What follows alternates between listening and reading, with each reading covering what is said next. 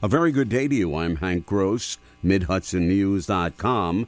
It's Wednesday, November 22nd. The news today brought to you by the Galleria at Crystal Run. Congressman Pat Ryan has introduced legislation to lower the price of prescription drugs for Hudson Valley families.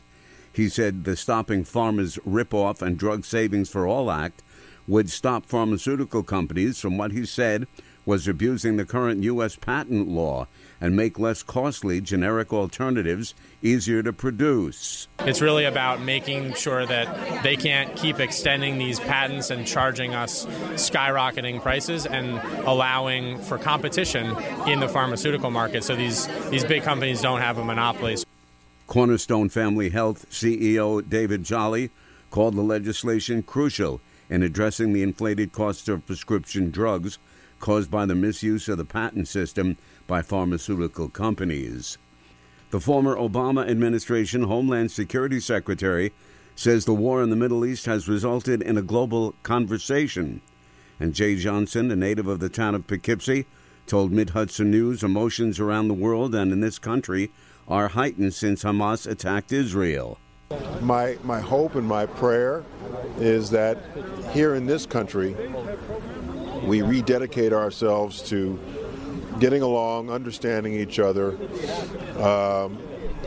You can feel passionate for your beliefs about the Middle East without inciting hate and violence against other groups.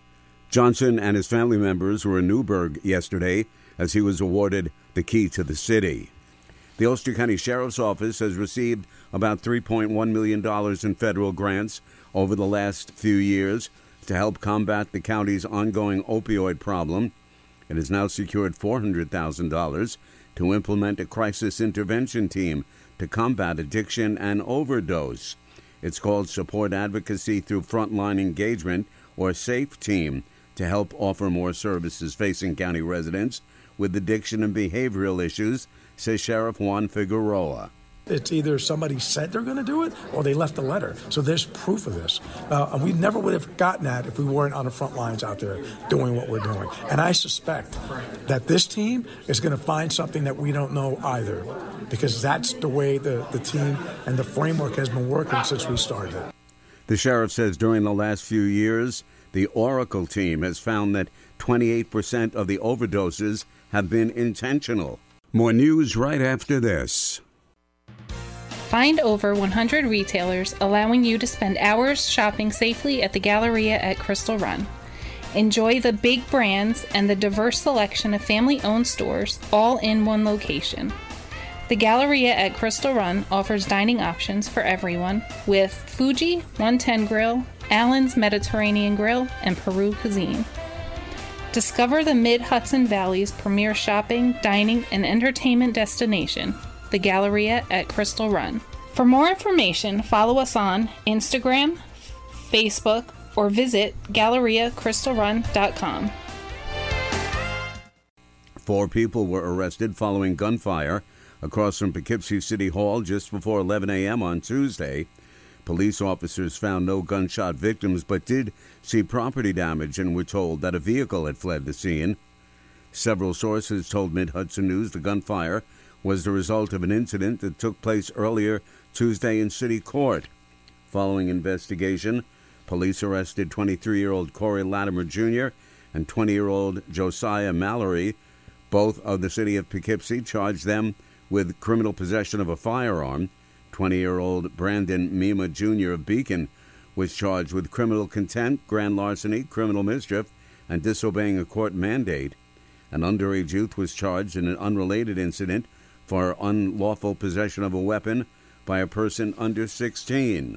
The Ulster County Sheriff's Office has received about $3.1 million in federal grants over the last few years to help combat the county's ongoing opioid problem. It has now secured $400,000 to implement a crisis intervention team to combat the addiction and overdose epidemic. With those federal funds, an opioid awareness response as county law enforcement, or Oracle team, has been formed to work the streets and help out with overdoses. During the last few years of its existence, The Oracle team has found that 28% of the overdoses have been intentional, says Sheriff Figueroa. It's either somebody said they're going to do it or they left a letter. So there's proof of this. And we never would have gotten that if we weren't on the front lines out there doing what we're doing. And I suspect that this team is going to find something that we don't know either, because that's the way the team and the framework has been working since we started. Now the county's been awarded the new grant and established the Support and Advocacy Through Frontline Engagement, or SAFE team, to help offer more services facing county residents with addiction and behavioral issues. Amanda Ward and Terry Bernardo, both Republicans, have won their respective Sullivan County legislature seats. Ward captured District 8, defeating Democrat Justin Piacito 831 to 631. She said she's eager to serve the community and work tirelessly to represent their voices. In District 9, Monticello Mayor George Nicolatos, a Democrat, lost to Republican Terry Bernardo 839 to 765. Bernardo lived in Ulster County previously and was chairwoman of that county legislature. I'm Hank Gross, MidHudsonNews.com. The news today brought to you by the Galleria at Crystal Run.